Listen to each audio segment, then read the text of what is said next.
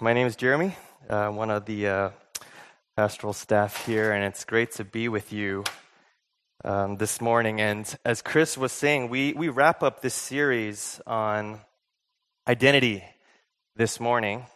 And if you've been tracking with us, you'll see that on the screen behind me in a second, there's a few different identities that we've looked at. And the series has been called What's Your ID? You know, what's that thing you flash up to show people, to prove to people who you are?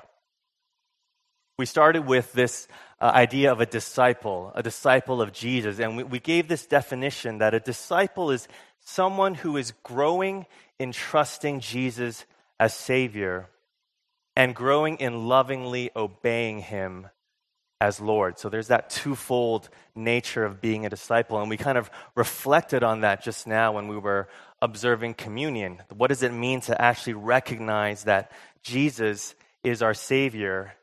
And what does it mean to actually follow Him? Not just say, Lord, I believe you, but actually, I believe in what you say.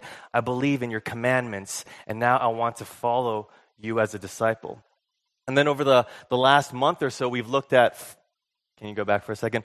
Saint, family, servant. Three kind of key identities that we've sort of unpacked for us. And I encourage you guys, go back onto our website and take a look at the sermons if you haven't listened.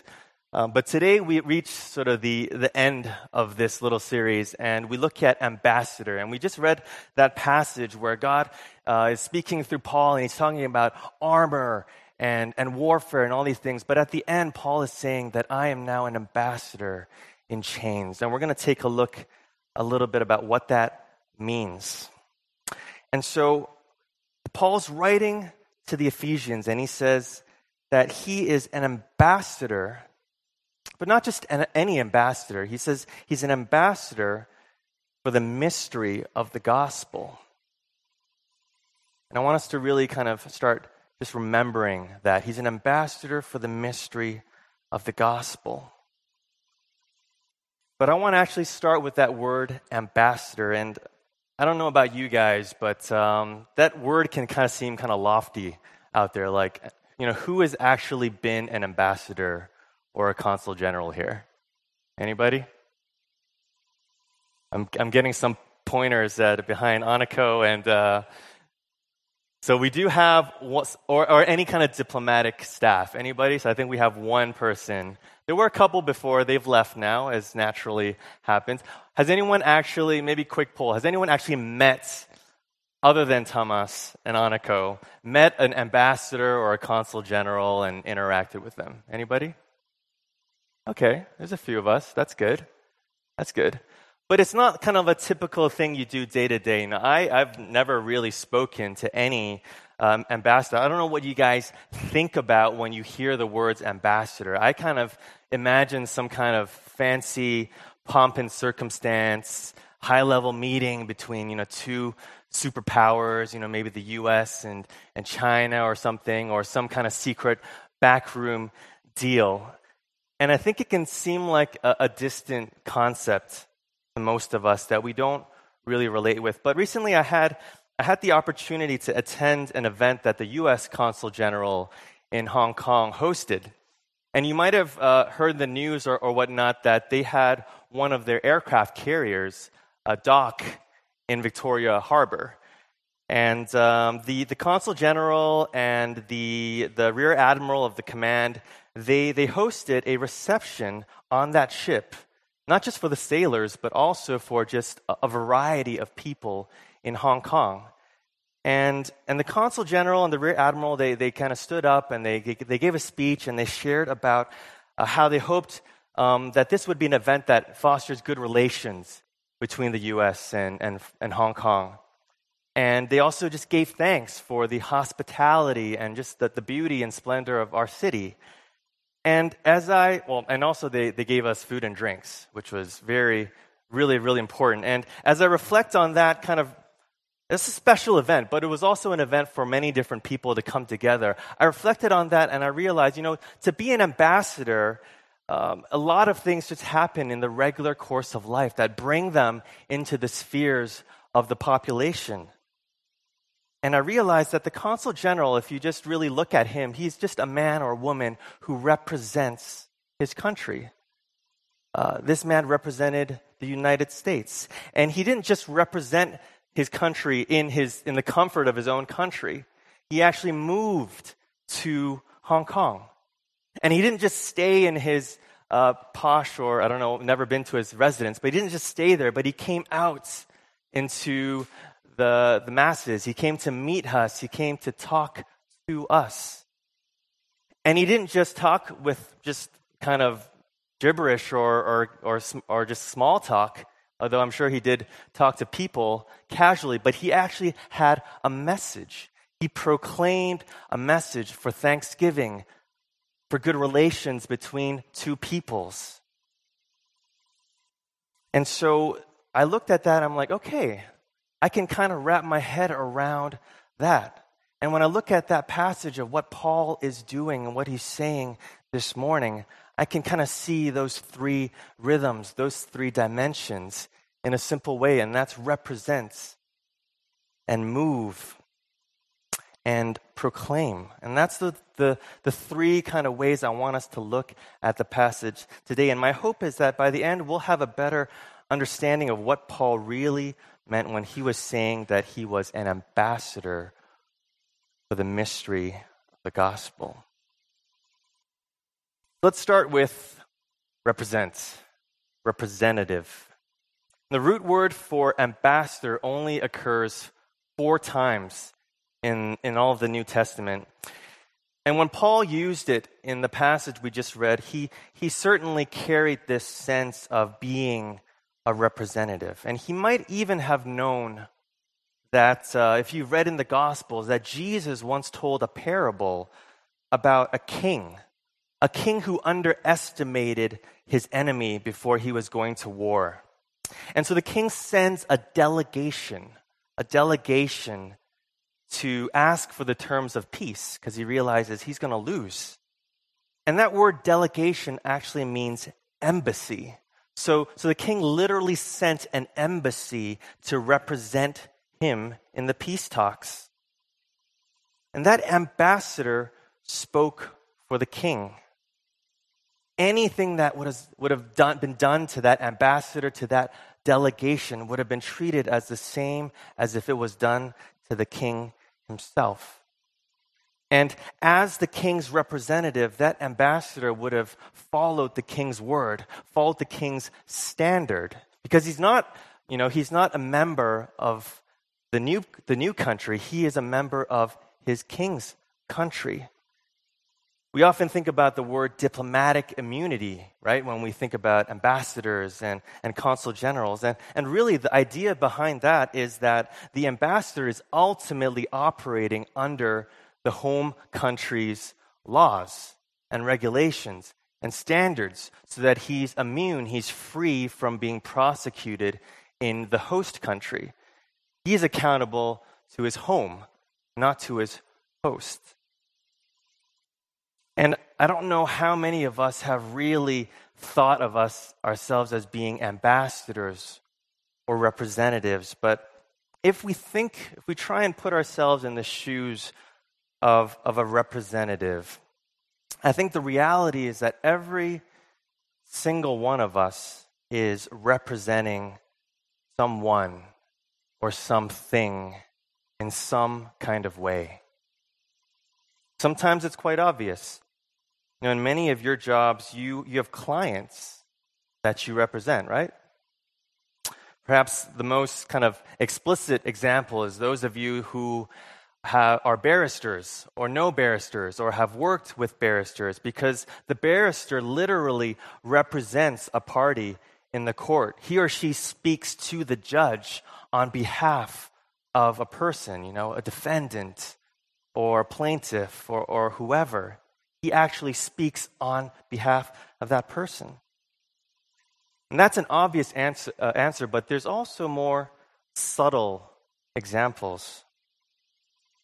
I wonder how many of us are feeling these days, or have been feeling our whole life, that we are representatives of our family, of our parents. And we feel that burden of trying to represent them to the world, to society, trying to live up to their expectations, their standards, so that we can bring honor and glory to the family name. I wonder how many of us feel that burden subconsciously or consciously on a day-to-day basis. And some of you may be thinking, well, Jeremy, I'm not a representative of anyone. I'm my own master. And that makes sense. That's okay. And I think if you come from a background of just independence and self-reliance, that's true. But even you, the self-reliant person who represents no one, you still represent someone really important. That's yourself. And we all do that, right? We all subconsciously or consciously kind of project versions of ourselves. We try and put our best foot forward on a day-to-day basis. We kind of act a little bit differently, even if it's subtle with different people. And so you shape sort of ambassadors for yourself to your bosses or to your parents or to your friends or even to your spouse. It might be subtle, but we all do that if we're honest. We're very sensitive to the people around us and how maybe they perceive us and how to project a way, create an ambassador, a representative, a representation of ourselves to those people. And behind, we know that there is the good. The true self has the good. It has the bad. It has the ugly. But we fashion these ambassadors for ourselves to represent ourselves in the best possible way. So the question for us, I think, and for me, is not whether you're a representative, but rather who. Who or what are you representing? And when Paul says in this passage that he is an ambassador, he means that he is a representative of God. And it's not just Paul talking about himself, because the other time that he uses the word in the New Testament, it's in 2 Corinthians 5 where Paul writes, "We are ambassadors for Christ." We are ambassadors for Christ. So if you're a Christian today, you are a representative of God. That's built into your identity. You are a representative of God above all other things. And there's nothing inherently bad about representing other people or other things or yourself. Don't get me wrong here. There's nothing bad about those things, but they cannot be the ultimate. Because if an ambassador disregards his ultimate authority, if he disregards the king's policies and the king's word and the king's standard, the king who sent him, then he's basically failed as an ambassador, right? So we represent God even if it brings us into direct opposition with other people we're representing. Maybe we feel that pull, that pressure from our clients or your parents or even your own expectations. But what Paul is saying that as an ambassador for Christ, his identity is that. His ultimate identity is that. And so the first point we need to wrestle with today is whether we understand that as Christians, we represent God. The second aspect I want to take a look at is move. And we're going to spend a little more time on this because I think this is hard and this is deep and this is challenging, but it's good. Because by definition, you cannot be an ambassador if you just stay in the comfort of your own country or your own home. By definition, the ambassador moves to a new place. The ambassadors go into foreign countries. They may need to learn new languages and new customs and cultures. And so ambassadors for Christ are no different.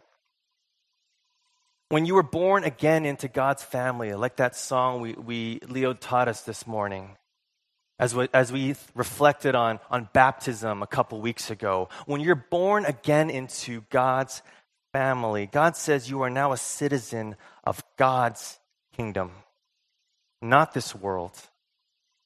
And Scripture actually says that we are now foreigners and exiles in this world. We don't belong here. So if you're Hong Kong, you're a Hong Konger, you're from Hong Kong, the word says ultimately you don't belong here. You know, if you're an expat here this morning, and you're from your home country, your home city, you're also not truly belonging there. Our home as Christians is heaven, in God's new creation. And the challenge is for us to wrap our minds and our hearts around this idea that we have figuratively or metaphorically moved from heaven into this world. This lifetime is only a temporary residence for us as ambassadors. And guys, I know this is hard. This is really hard in reality because I wonder how many of us are comfortable with our lives right now. Or if you're not really comfortable right now, your implicit goal in life is to be comfortable, to get to that place of comfort. And we're putting just so much time and energy and resources into securing our lives, accumulating wealth, advancing our social standing, and running that rat race. And I struggle with that, you know. I like my creature comforts. I like my technology. I like my aircon. I like my gourmet food. We think we belong here. And I was thinking, it's maybe like if you were that U.S. consul general and you moved to the U.S. You moved to Hong Kong from your home in the U.S. And over time, you forget that you're actually not from Hong Kong. You think you belong here. And you get so wrapped up in your identity of Hong Kong. And now you're just living like any local Hong Konger. You're applying for local jobs. You know, you love stinky tofu. You know, you've forgotten that, you know, the glory of cheeseburgers exists and whatever it is that you loved from your homeland. Now, how crazy would that be if that actually happened? And I know that's a silly example, but spiritually, we do that all the time. You've heard the term that we are spiritual amnesiacs. You know, if you've been in Watermark for a while, we forget that we actually came from another place. We have a home in heaven, and we think that we belong here. We forget that the call of the ambassador is to move. You moved into this world when you were born again, and you don't belong here. Now, if we're attentive to that, one of the things that can remind us of this reality is warfare and suffering. And I'm not just talking about physical warfare, even though that happens, but I'm talking about the spiritual. Because when we look at this passage about the whole armor of God, we see that we are actually ambassadors, not in a vacuum, but we are actually ambassadors in a time of warfare. A time of warfare. And there are these two kingdoms who are in conflict. Verse 12, Paul says, we do not wrestle against flesh and blood, but against rulers, against the authorities, against the cosmic powers over this present darkness, against the spiritual forces of evil in the heavenly places.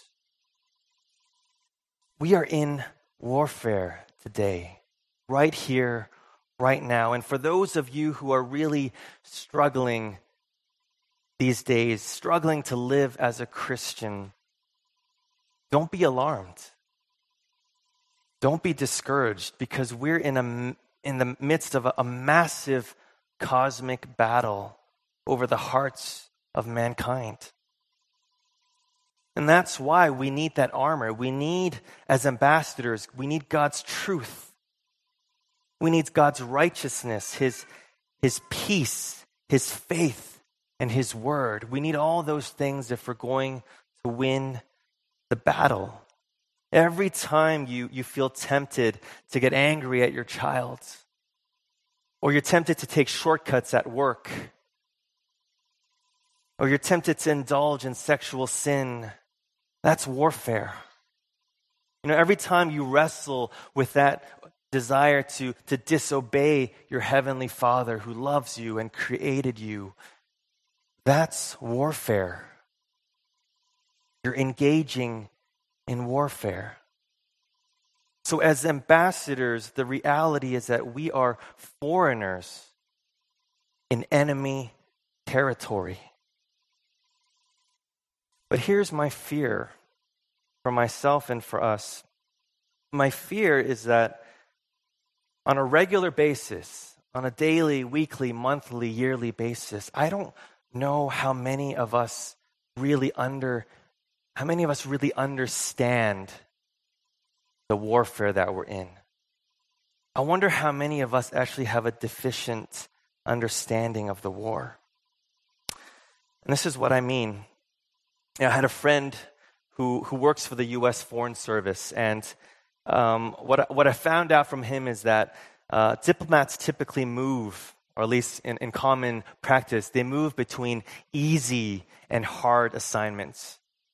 So if you're a diplomat and you've been assigned to a cush, relaxing, so to speak, first world city like Hong Kong, there might be a high chance that your next assignment will be in Afghanistan, somewhere that's not nearly as relaxing and not as nice, with not as much food or whatnot. And what he was saying is that the essence of diplomatic work is that it has to happen everywhere, not just in the nice places, not just in Asia's world city. And I wonder, as Christians, how many of us say to God, implicitly, yes, God, I know I'm a foreigner in this world. I know I'm an exile. I know my home is in heaven. Thank you for saving me. I want to represent you. Hallelujah. I want to represent you. But only where it's comfortable. Only in the world-class cities. Only in the safety of our comfort zones. Far from the front lines.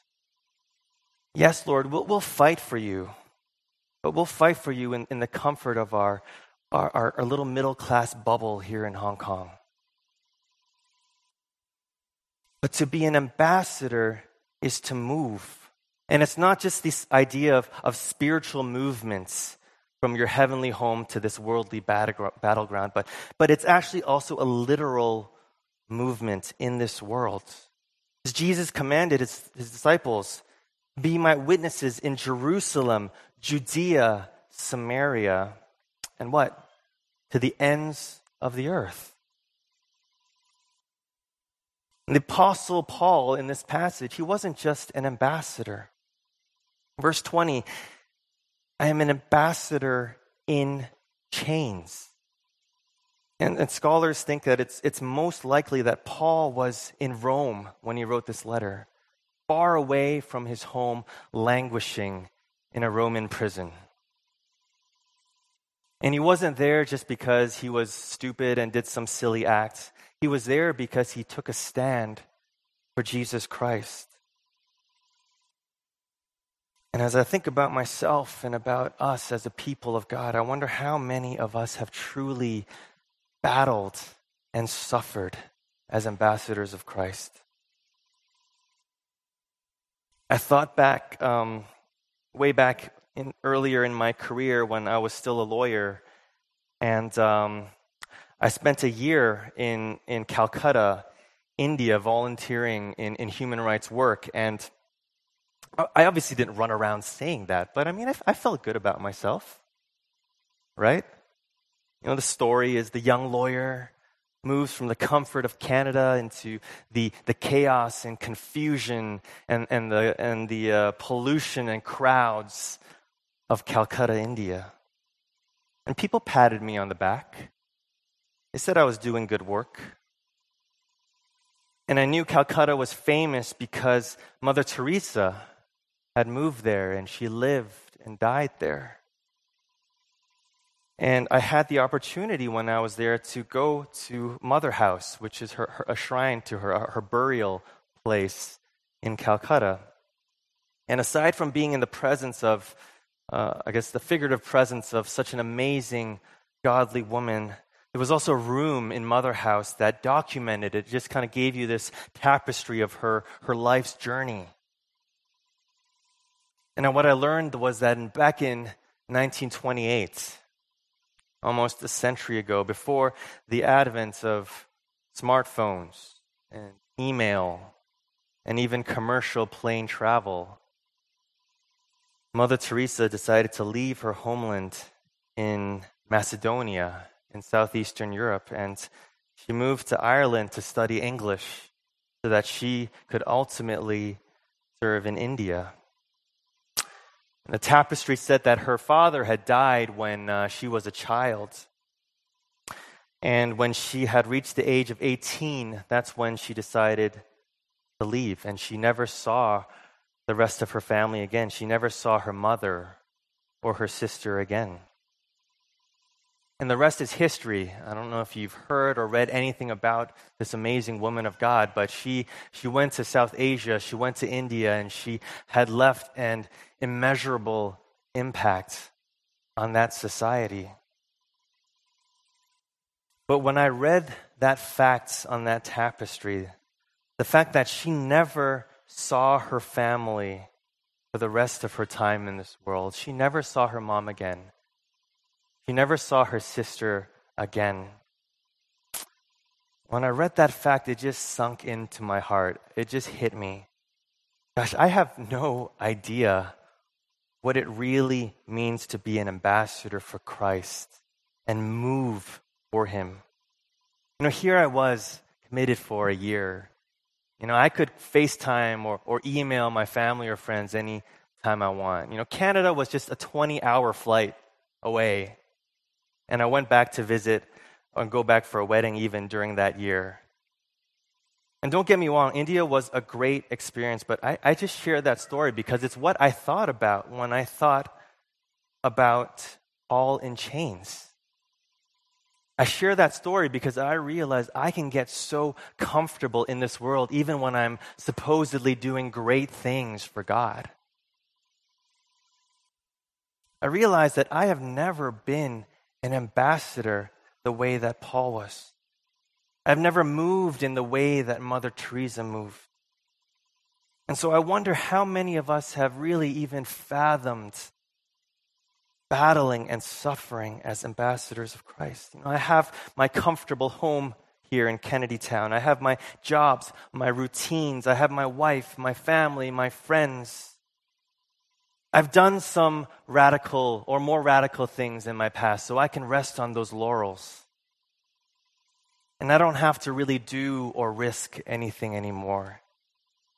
And I think what God is saying to me as I even prepared this and to us this morning is that a lot of us just need to take that first step out of our comfort zone. Maybe God is asking you to move to Africa right now. I don't know. Maybe that's between you and Him. But maybe He's just asking you to step outside that comfort zone, that first little step, outside of the routines of your life, a place that you don't normally go, a neighborhood that seems foreign to you. Maybe it's a mission trip that you can go on this year to get out, to go. Maybe your lease is coming up for renewal, and maybe God wants you to move to a place that's just less comfortable. There's less English.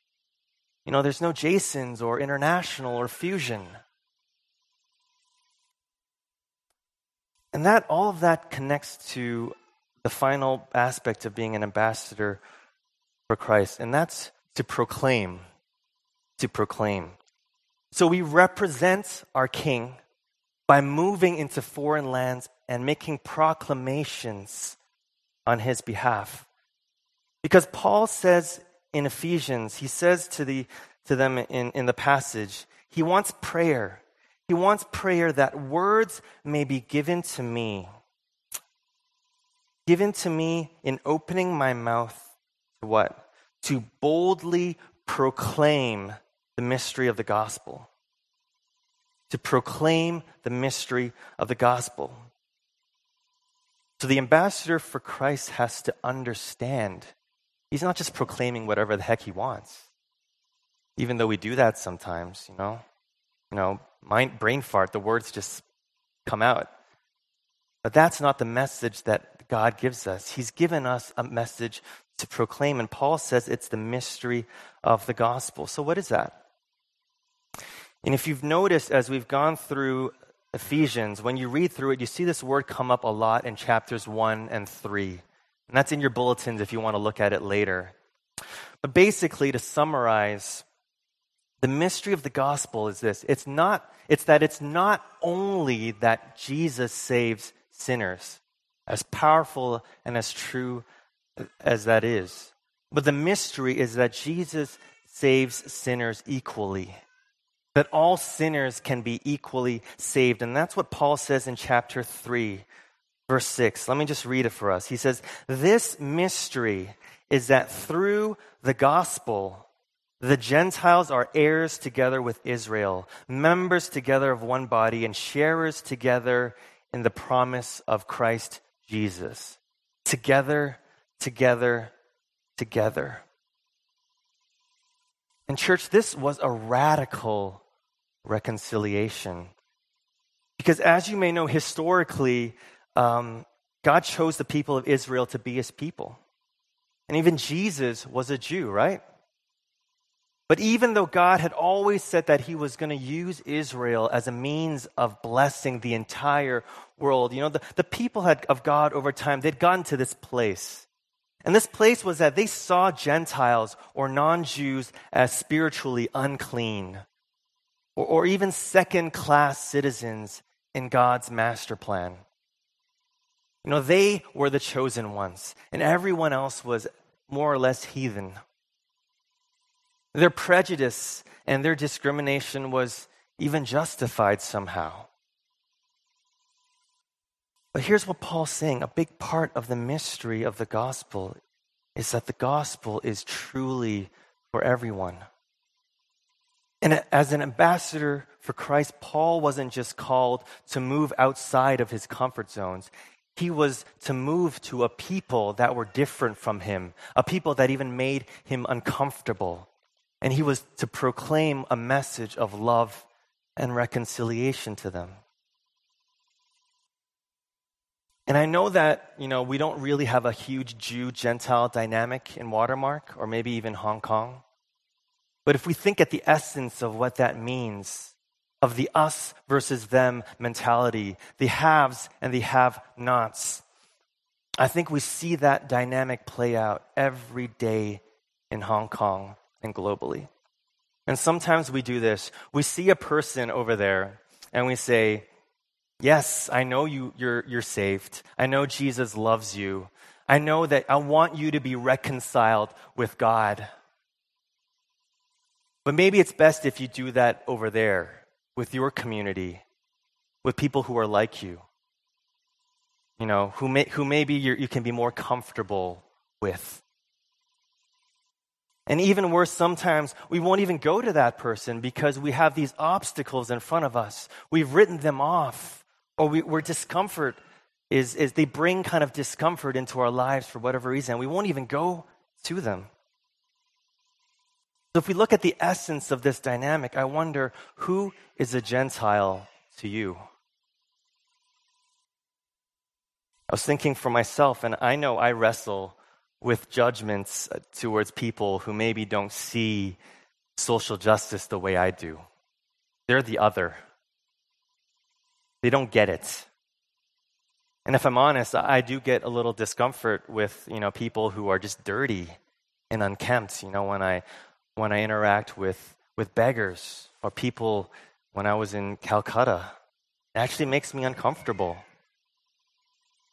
What about you? Who is a Gentile to you? Maybe it's that colleague or family member that just annoys the out of you. But that's the mystery of the gospel. It's for them equally. Maybe it's a person with just radically different views from you about the relationship between Hong Kong and how it fits into mainland China. And that's the mystery of the gospel. Maybe it's someone who voted for Donald Trump and you're American. That's a huge mystery of the gospel. But it's serious, right? We look at those people, red, blue, them, us. They're Gentiles. I can't go to them, Lord. They're so different. Maybe closer to home. Maybe it's just the secretaries in your office. The mystery of the gospel. Maybe it's the domestic helpers in your community. Mystery of the gospel. And here's the thing, God doesn't want us to just be comfortable even with the Gentiles that are around in our immediate circles. That's the first step. I wonder how many people in Hong Kong that we don't even see who are Gentiles in our society because they're outside of our comfort zones, they're outside of our routines, and they're invisible to us. And that's why we spent so much time looking on that point that ambassadors have to move to see things. And I think the challenge for us is, when was the last time you really looked even beyond your routines and your comfort zone? I think if we did that, we would see the people who are marginalized in this city, the poor, the voiceless, the forgotten. There's a large Nepali population in Hong Kong. You may know of them. They're fully Hong Kongers, but as a minority group over the decades, they have just been sucked into systemic poverty, drug abuse, broken families. You'll see teenage girls who go through the shame and trauma in the society of being single mothers. You'll see elderly home who are simply languishing in loneliness, elderly people languishing in elderly homes. You might see young women who come here from abroad selling their bodies for sex because they need to provide for their family's home. You might see asylum seekers who come here from Africa and South Asia, fleeing poverty and danger. And that's just a snapshot of some major groups that are really treated as Gentiles in Hong Kong. I'm sure there's more. And we even have to remember that in each and every one of these groups, there are individual men and women and children with actual names and stories and triumphs and tragedies. And therein lies the mystery of the gospel, that we are ambassadors to all of them. And God loves them, and He loves them enough that He wants us to represent Him to them. So we represent, we move, and we proclaim. And maybe some of you look at that with passion and vigor, and you're like, yes, sign me up. I'm there. And that's amazing. Hold on to that conviction right now. But some of you have been striving as ambassadors for a while now, and you get it.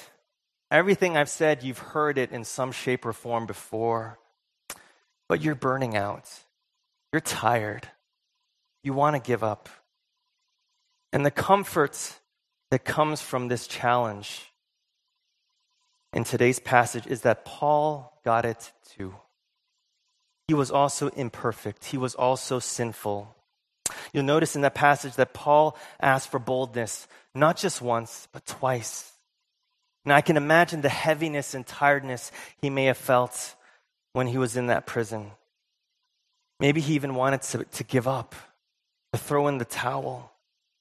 But Paul knew that he had the people of God supporting him, praying for him, and that's what the church needs to be.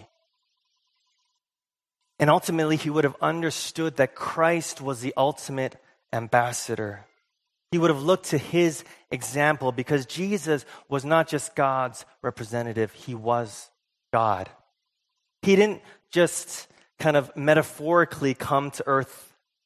He literally incarnated God in flesh. He didn't just proclaim the gospel. Jesus was the gospel.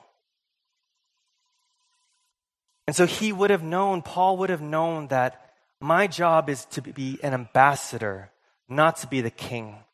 My job is to faithfully represent, trusting that God, the King, is in control. His policies are good.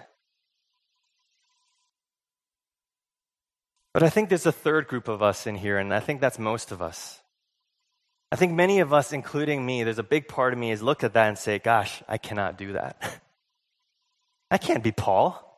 I can't be an ambassador in chains in a foreign land, proclaiming the gospel to people who are nothing like me, people who make my skin crawl or make my blood boil. And guys, hear me. The last thing I want for us to feel when we leave today is that we just need to suck it up, pull ourselves up by the bootstraps, and put on our ambassador hats and just go and do stuff. That's not what we want. So if we don't see Christ for who he is and what he did for us, if we don't see the gospel applying to our own lives, if that is not our motivation as ambassadors, our efforts would be futile and counterproductive, and we will fail and we will burn out. The big idea in this entire series is that all those identities we talked about, disciple, saint, servant, family member, ambassador, they're not something we earn. Those identities are given to us when we are born again as children of God.